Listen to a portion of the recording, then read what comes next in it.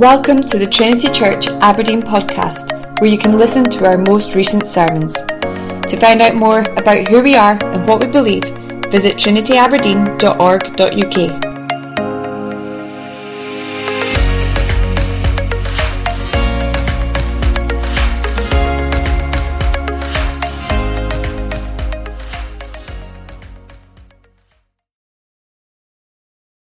Well, please do find a Bible and turn to 2 Samuel chapter 11 this morning.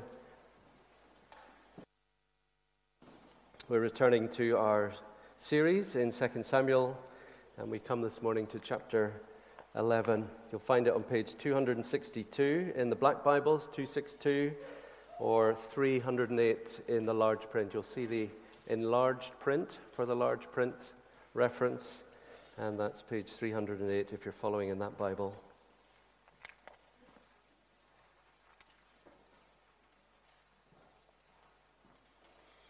Let's hear God's word together. In the spring of the year, the time when kings go out to battle, David sent Joab and his servants with him and all Israel.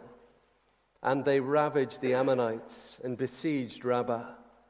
But David remained at Jerusalem. It happened late one afternoon when David arose from his couch and was walking on the roof of the king's house that he saw from the roof a woman bathing. And the woman was very beautiful. And David sent and inquired about the woman, and one said, "Is not this Bathsheba, the daughter of Eliam, the wife of Uriah the Hittite?" And so David sent messengers and took her. And she came to him, and he lay with her. Now she had been purifying herself from her uncleanness. Then she returned to her house, and the woman conceived, and she sent and told David, "I am pregnant." Amen. Let's pray together.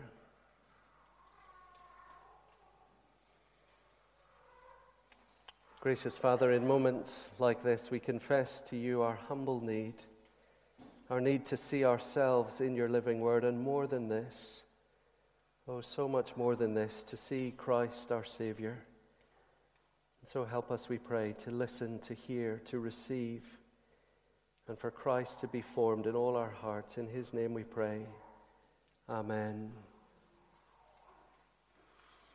On a global scale, poverty may be reduced, but will it ever be eliminated? Certain injustices may be addressed, but will there ever be a community in which no one is treated unfairly? Some diseases may be cured, but will sickness ever be eradicated? Does anyone realistically hope for a world in which lies are no longer told? Conflict between people is unknown. Greed no longer drives the economy. Selfishness no longer dominates human behavior. Do we even dare to dream of a world in which trust is universal, peace is everywhere, all relationships are harmonious, generosity has displaced greed, and kindness is the mark of human interaction? Those are the words of John Woodhouse, a commentator on 2 Samuel. Can you dare to dream this morning, friends? Can you dare to dream of a world at peace with God and a world at peace with itself, where all is well? I think we struggle to dream, don't we, about that? For here we are in 2 Samuel chapter 11, the most famous of stories about a most sordid affair. This is a disaster, isn't it? Verse 3, "Is not this Bathsheba?" Isn't that an amazing phrase? Is not this Bathsheba? What one possible meaning of the name Bathsheba is daughter of an oath. That's what it means, daughter of an oath, daughter of faithfulness. How incredible. Her name means child of faithful love, and David is about to make a mockery of all oath-keeping. Is not this Bathsheba, the daughter of Eliam, the wife of Uriah the Hittite? Oh, friends, do you feel the disaster in those words?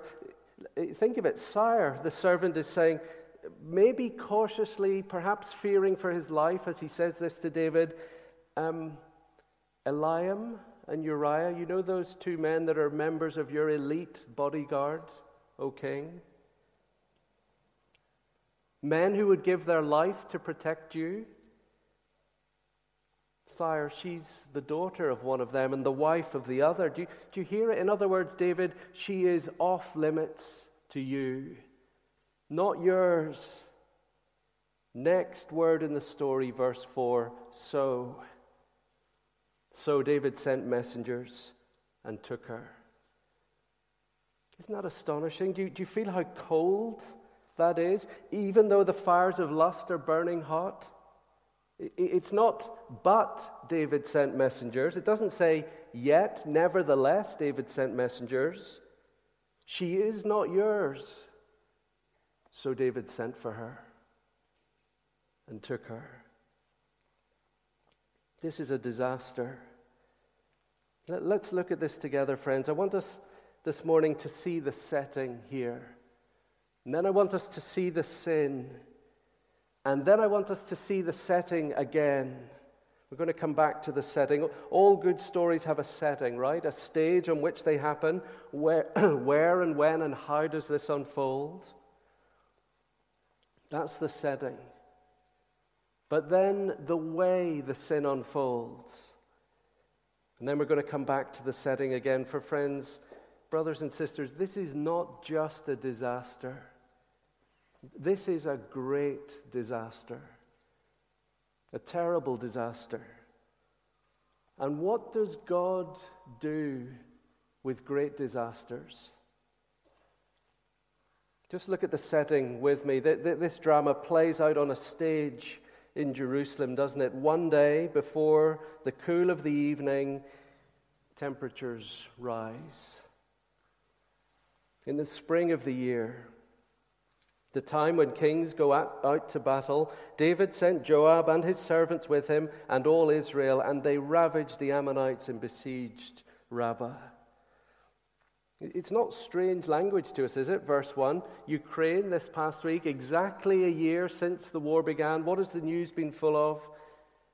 The spring offensive. Who's going to gain the upper hand as soldiers go out to fight in springtime? It's just warfare wisdom, isn't it? The world over, you do not send your troops to freeze to death. No, the setting here is a standard time of war. Do you notice how comprehensive it is? He sent Joab and his servants and all Israel. Everybody has gone to fight. And it is victorious warfare. They ravaged the Ammonites. They besieged Rabbah. Like everything else in 2 Samuel up to this point, everything is going according to plan until the last 5 words of verse 1. The last 5 words of verse 1. And it is the first word of those 5 words that packs a punch. But David remained at Jerusalem. The kings have gone to war, but this king stayed at Jerusalem, stayed at home. This is not the first time David has remained while others go to fight. No, he's done that before, but this time there's a but. It's the word that makes the next 4 words flash at us in neon lights, isn't it? Something is going to happen here because David has chosen to do this. How true it is, friends, that success so often leads to failure. That success often precedes a great collapse. The greatest lapses, they don't always come in the valley, do they? They don't always come on the mountaintop, do they? They come in the valley. The mountaintop of success where all is well and everything is in order and everything is happening the way it should be. No, the lapses come after the struggle where you now have the power to send others to work for you. To do the work that you used to do. Verse 1 is a king saying, I'm tired. It's me time. Our sins so often surface, don't they, when we are not where we are meant to be, with the people we are meant to be with, bearing the responsibilities we are meant to shoulder and be entrusted with. We have turned in on ourselves. It's interesting that verb at the end of verse 1, David remained at Jerusalem. It could be translated, he was sitting at Jerusalem. David was sitting in Jerusalem, and look what happens to the sitting king, verse 2. It happened late one afternoon when he arose from his couch and was walking on the roof of the king's house, that he saw from the roof a woman bathing. The woman was very beautiful. Do you see the contrast between where David should be and where he is? His troops are ravaging and besieging. His troops are in hand-to-hand combat. They are in a life-or-death struggle, and their king is sitting in Jerusalem. He's stretching after resting on his bed, and now he's strolling.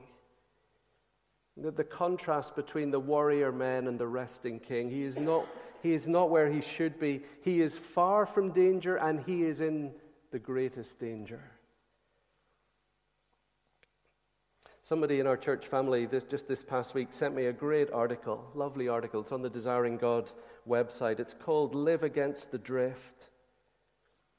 Here's what it says. The human soul is designed to wax or wane. It is designed to drive or to drift.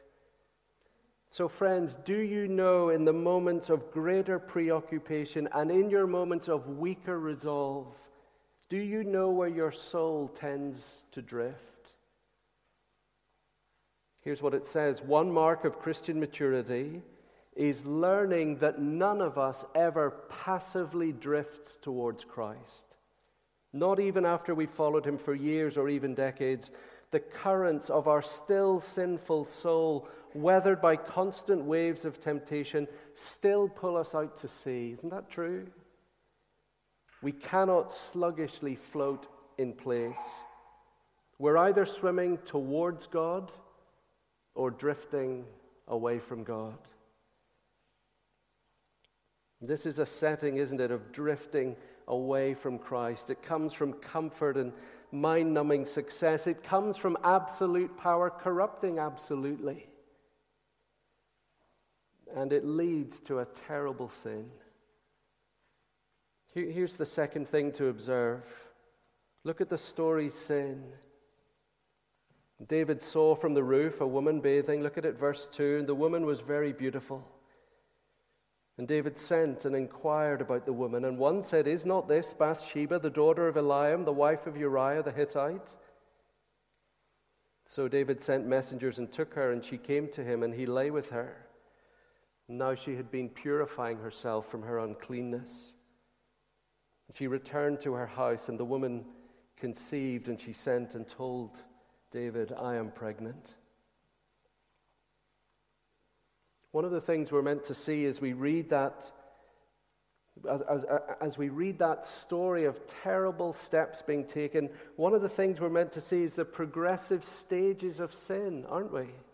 That the way it takes root and then works its way out in terrible destruction. It starts in verse 1 with the king abdicating his royal responsibilities, and then the next step is sight, seeing. That is what lights the blue touch paper for this man. He saw. And instead of that being the end of the matter, there's the first choice David has to make in that moment. Do his eyes bounce off this woman, or do they soak into this woman? There's the first choice, and he chooses sinfully. Verse 3, he sent and inquired. Seeing leads to sending for her personal profile. Do you know what David is doing in verse 3? He's Googling, isn't he? It's what we would do today. His messengers are his search engine. He sees, he inquires, he gets the information about her, and now he has another choice to make. What does the messenger say in verse 3 when he comes back? Put all of those words in verse 3 in the messenger's mouth into a symbol. What is the symbol? It is a wedding band. She is married, sire. He has another chance to back off and repent, doesn't he? Oh, the mercies of God along the steps of sin. He is not plunged headlong into it without warning. And so he has a choice. What will he do? And again, he chooses wrongly. He sent for her and took her, and she came to him, and he lay with her. Oh, the sin is terrible. Do you know why I think that little word "so" at the start of verse 4 is so awful? So he sent. She's not yours, sire, and she can never be yours. She's bound by covenant oath to someone else. So David took her. Do you know what's going on there? In that very information that should have warned David off her, her name, daughter of an oath, her relation to Eliam, his bodyguard, her relation to Uriah, David's fighting man, in those very things, the messenger is signaling that she is off limits. Do you know what David hears? Opportunity. Not off limits, he hears opportunity. In the very red flags, he sees his chance. For where are Eliam and Uriah? At war. While he is lusting for what belongs to them, for all he knows, they are bleeding for him. The men are not at home to stop him and to protect Bathsheba. That's why the "so" is so chilling. Bathsheba is joined to men who are not present, so David took her. Some of you may know, perhaps you have heard this over the years, some of you may know that some handlings of this story can tend to put the blame on Bathsheba here. What business does a beautiful woman have disrobing within sight of the king? Is she tempting him? Some of you may have heard some kind of sermons or handlings or read books. This text becomes part of a warning to women to not lead men astray because of the male vulnerability to visual stimuli. Something that's true, of course. And that's obviously, isn't it? It's obviously what happens in verse 3. But look, I wonder if you notice by the end of verse 5, there is not one single emotional reaction or feeling from any of the characters at all.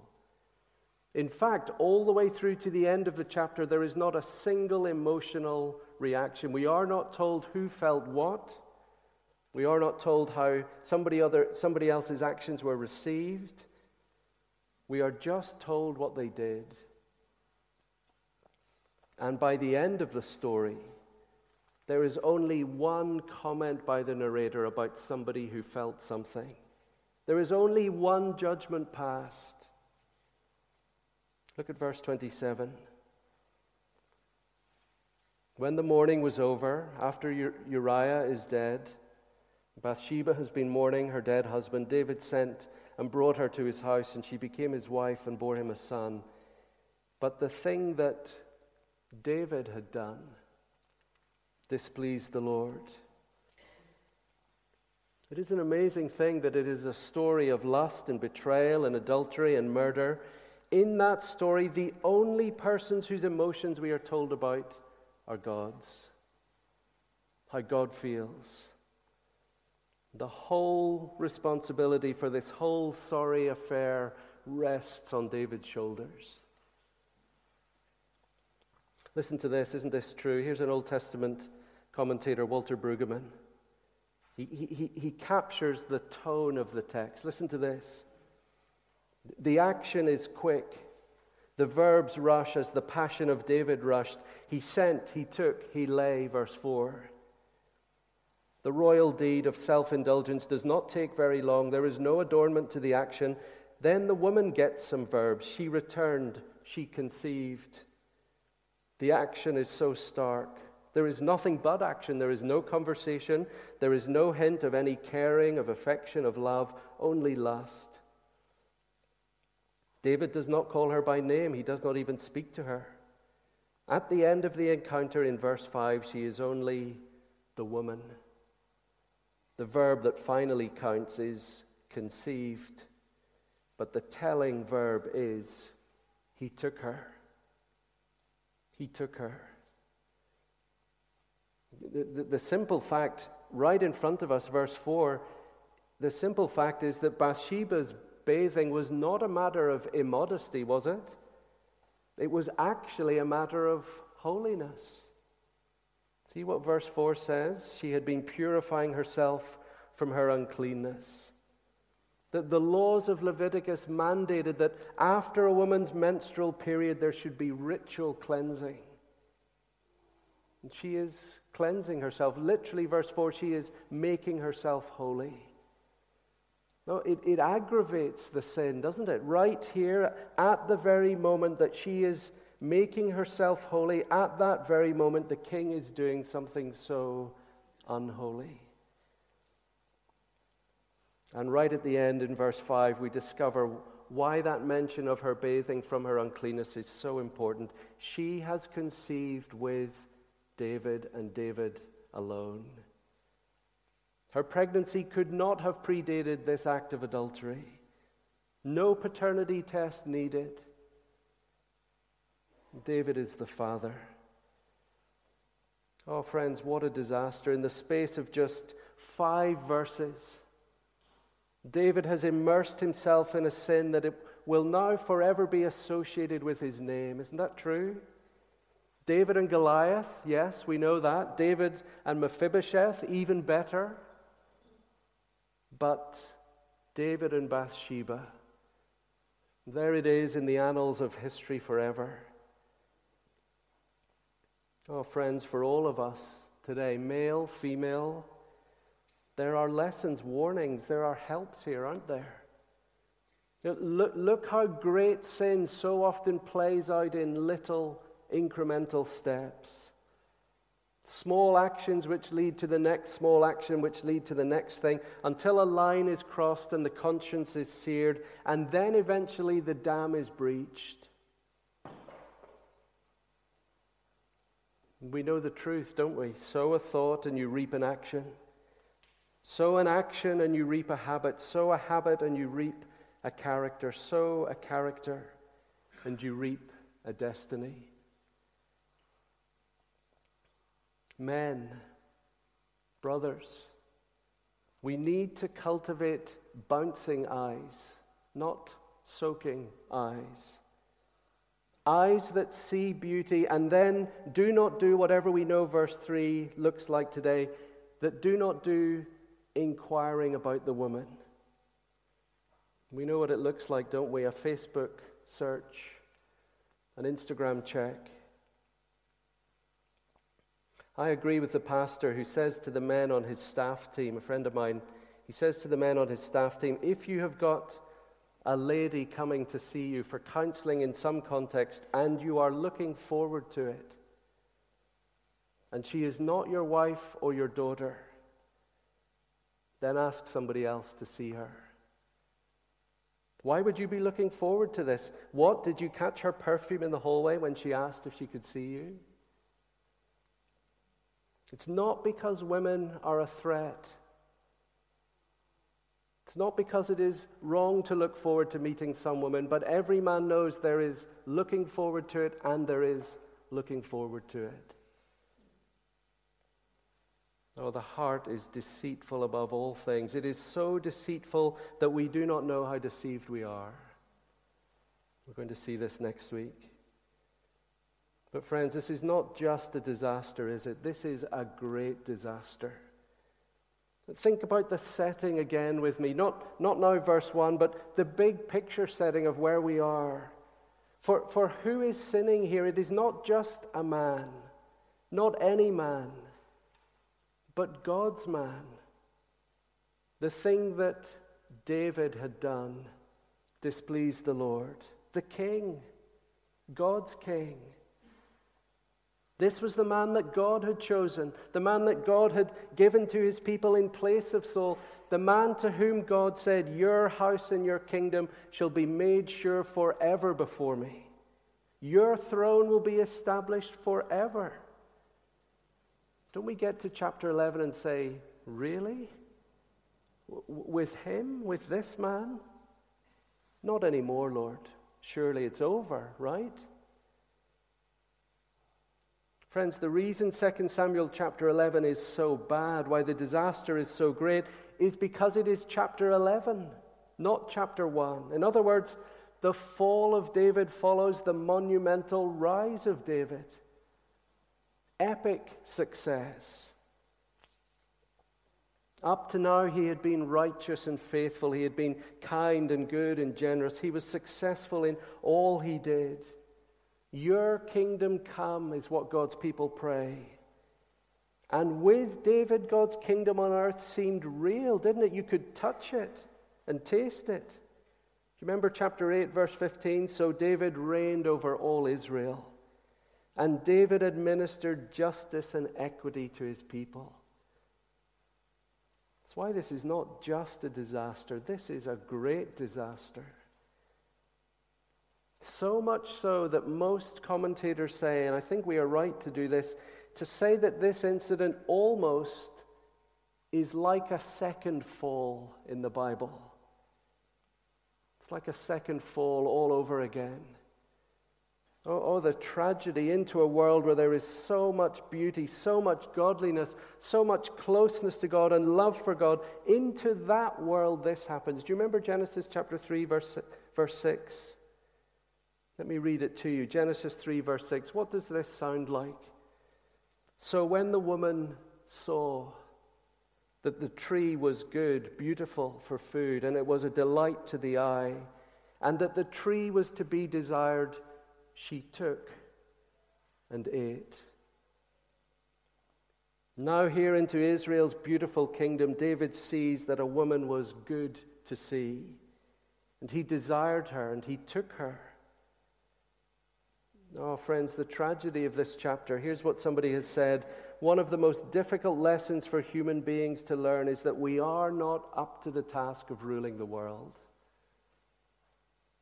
We are not up to the task of ruling the world. Again and again, we are deceived into thinking that someone or something new will be the solution. Doesn't your heart break in a way for all three candidates in the SNP running for the highest office in the land? The hope, the optimism, the promise of a new beginning, a new dawn. And it never is. So here is the real question for us this morning. Here's how Pastor Alistair Begg puts it. He puts it like this. I think this is exactly right. It is what 2 Samuel 11 asks of us. Is it really possible? Can it be true that God's purpose in history can be set forward with this man, King David, now so unlike Jesus, but so like us? Can God's purpose in history be preserved, displayed, kept, honored with this man?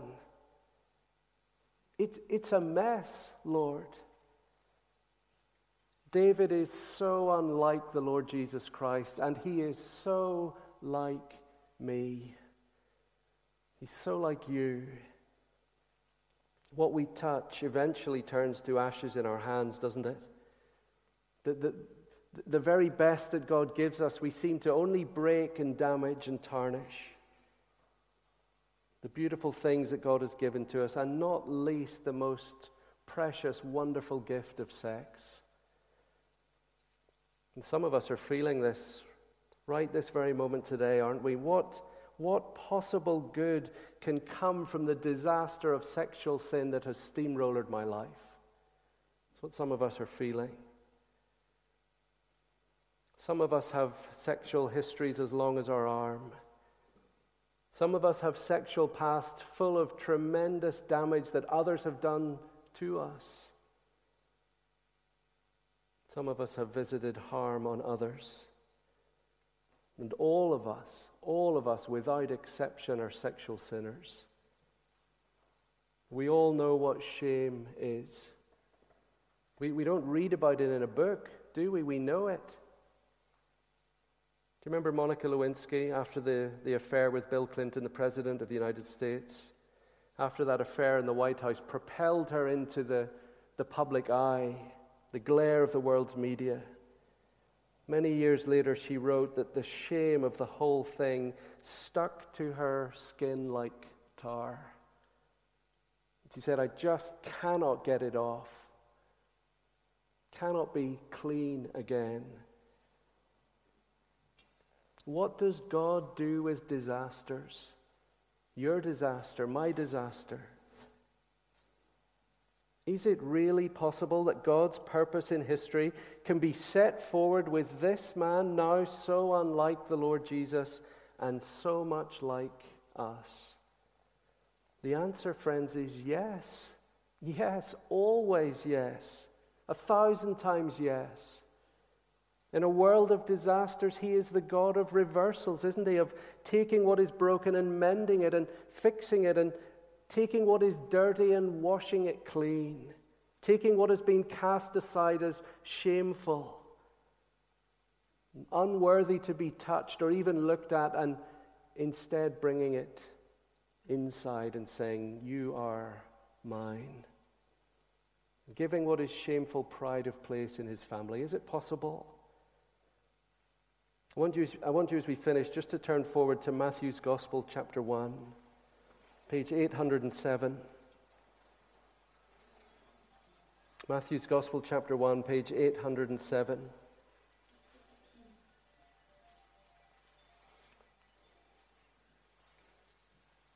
Do you know the Gospel of genealogies, the Gospel of family trees? Here it is in Matthew chapter 1. Friends, never let your eyes glaze over names at the opening to a gospel. The book of the genealogy of Jesus Christ, the son of David, this king, this man, the son of Abraham. Abraham was the father of Isaac, Isaac the father of Jacob, Jacob the father of Judah and his brothers, and Judah the father of Perez, and Zerah by Tamar. Look down to verse 4. Salmon the father of Boaz by Rahab, Boaz the father of Obed by Ruth, and Obed the father of Jesse, and Jesse the father of David the king, and David was the father of Solomon by the wife of Uriah. As you read through this genealogy, there are only 4 women mentioned. 4 women given place here in this long list of male names. 4 women who live in the biblical story under a cloud of sexual or racial shame in some way. A cloud of sexual sin perpetrated against them or involving them. Tamar in verse 3, triangulated between powerful men, she is raped by her half-brother. Rahab, the prostitute. Ruth, the Gentile outsider. And look at verse 6. Doesn't that just get 2 Samuel so exactly right?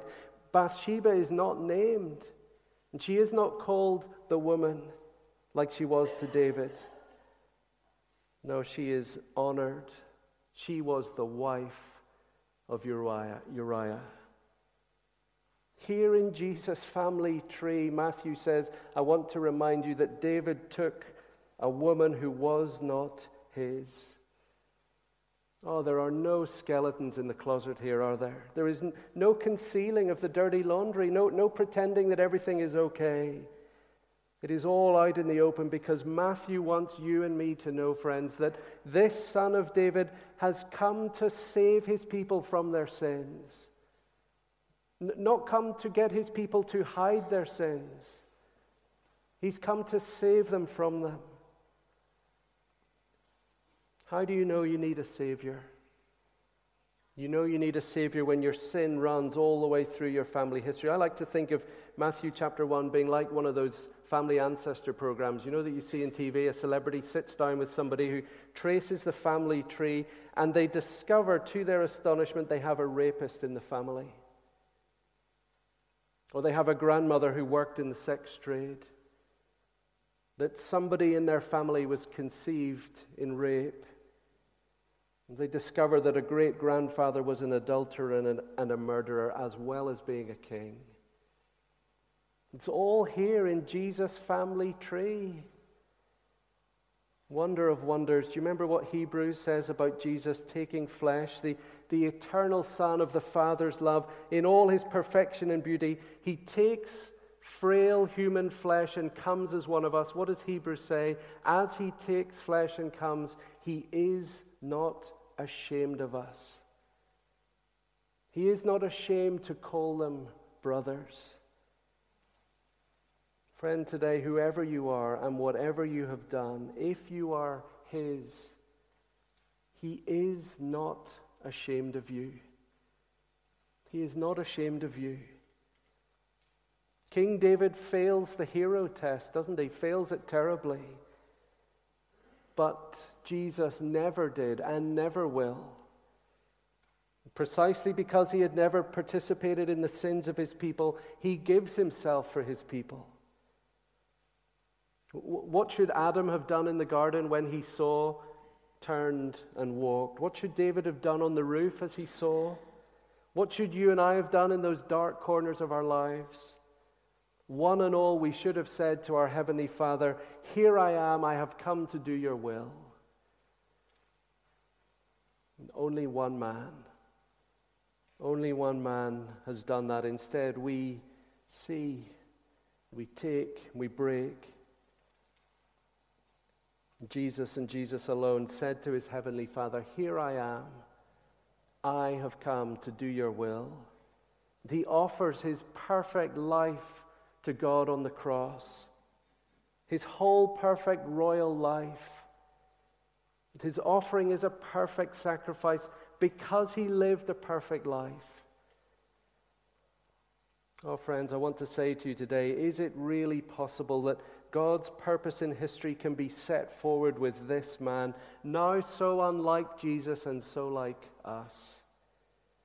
Yes, it can, because he shows us how much we need a Savior. And he gives to us through his family a Savior who is not ashamed to call us family, to make us his. Amen.